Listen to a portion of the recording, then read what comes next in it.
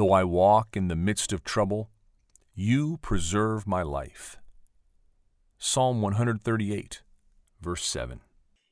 Um, I've been reading the Psalms every day for years now, and uh, I probably have about 100 verses that stand out or caught my attention when I finally kind of didn't gloss over them. And this is one of those verses to me. Though I walk in the midst of trouble, I think that that's basically the universal human experience. You preserve my life. In other words, whether I recognize it or not, God is uh, kind of rooting for you. So I write a little, my response is, you preserve my life. We live in pampered times. Danger seems to have receded, but has it? Danger can be a ruthless army decimating defenseless populations, but it can also be subtle, where only you are the seeming target. God is near. He does answer in such moments. Pray always, knowing God is your strength. Yeah, it's just amazing how these moments, especially trouble, quicken our prayer life. Comfort can make us so dull to our need and the potential of danger, but uh, trouble ends up being a blessing in our life because it causes us to reach out to God and want the things that are enduring and not the things that pass so quickly. Chuck, you spent 10 years in Mali, which probably is not a major tourist destination. And you were called there, you and Ingrid. And instead of running away, you actually accepted the call and then spent the more or less the next 10 years of your life in a place that was foreign to you and to Ingrid in every way. And that must have been a time when, whether you sensed danger or just kind of being separate from all things that you knew, it must have been sometimes very trying. Yeah, and Mali was the sixth poorest country in the world when we lived there. We were on the edge of the Sahara Desert. We had to learn French so that we could learn Bambara, the local language. We lived in a popular quartier populaire among the people. Um, every day was struggle.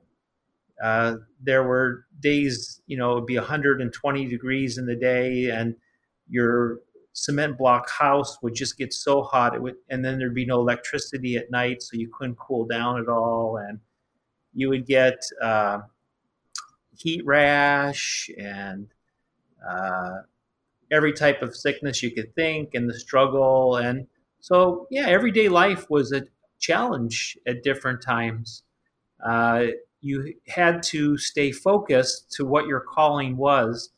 I've often said it was easier to cross an ocean to get to Mali than to remain engaged with my neighbors who were just across the street because life was so challenging at different times. But I would say that period of my life really shaped me to understand what really matters in life and what's of greatest value. And uh, the Malians would say often, "La vie est belle si on a la santé," which means life is beautiful if you have your health.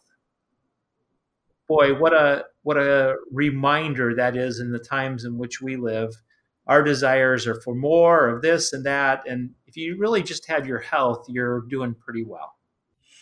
Well, I mean, you and I haven't talked too much about one another, but I must say I've known you since you became senior pastor at Stanwich Church back in 2007 or six.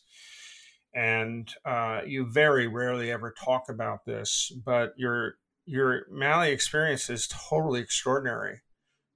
There's so few people in the community you came into that would have had any idea of that their life was somehow pampered, because even in a pampered environment, we invent crises that are truly inventions. They're not really challenging us. We just sort of make them up as we go. But you lived in a level of life that was probably the majority of people that live on this earth today live in levels of poverty and want that and danger that are kind of a commonplace in a place like Mali, but are totally exceptional in a place like Greenwich, Connecticut. And never did I ever hear you, except in terms of preaching, where you would talk about your experiences there as an individual and how difficult it was. You never did that. And I think that is an amazing way to have experiences like that and not actually bring attention to them. You actually quite beautifully adapted to the environments you'd come into, but you'd always see that your role there was to bring people into relationship with Jesus Christ. Yeah, I feel very blessed to have lived among the poorest of the poor and the wealthiest of the wealthy. And in both places, I found that people are incredible in both spaces, but also we're all in a place of poverty of heart. And we need to be like the psalmist and reconnect with our God, who is all loving and is the one that will preserve our life. Amen.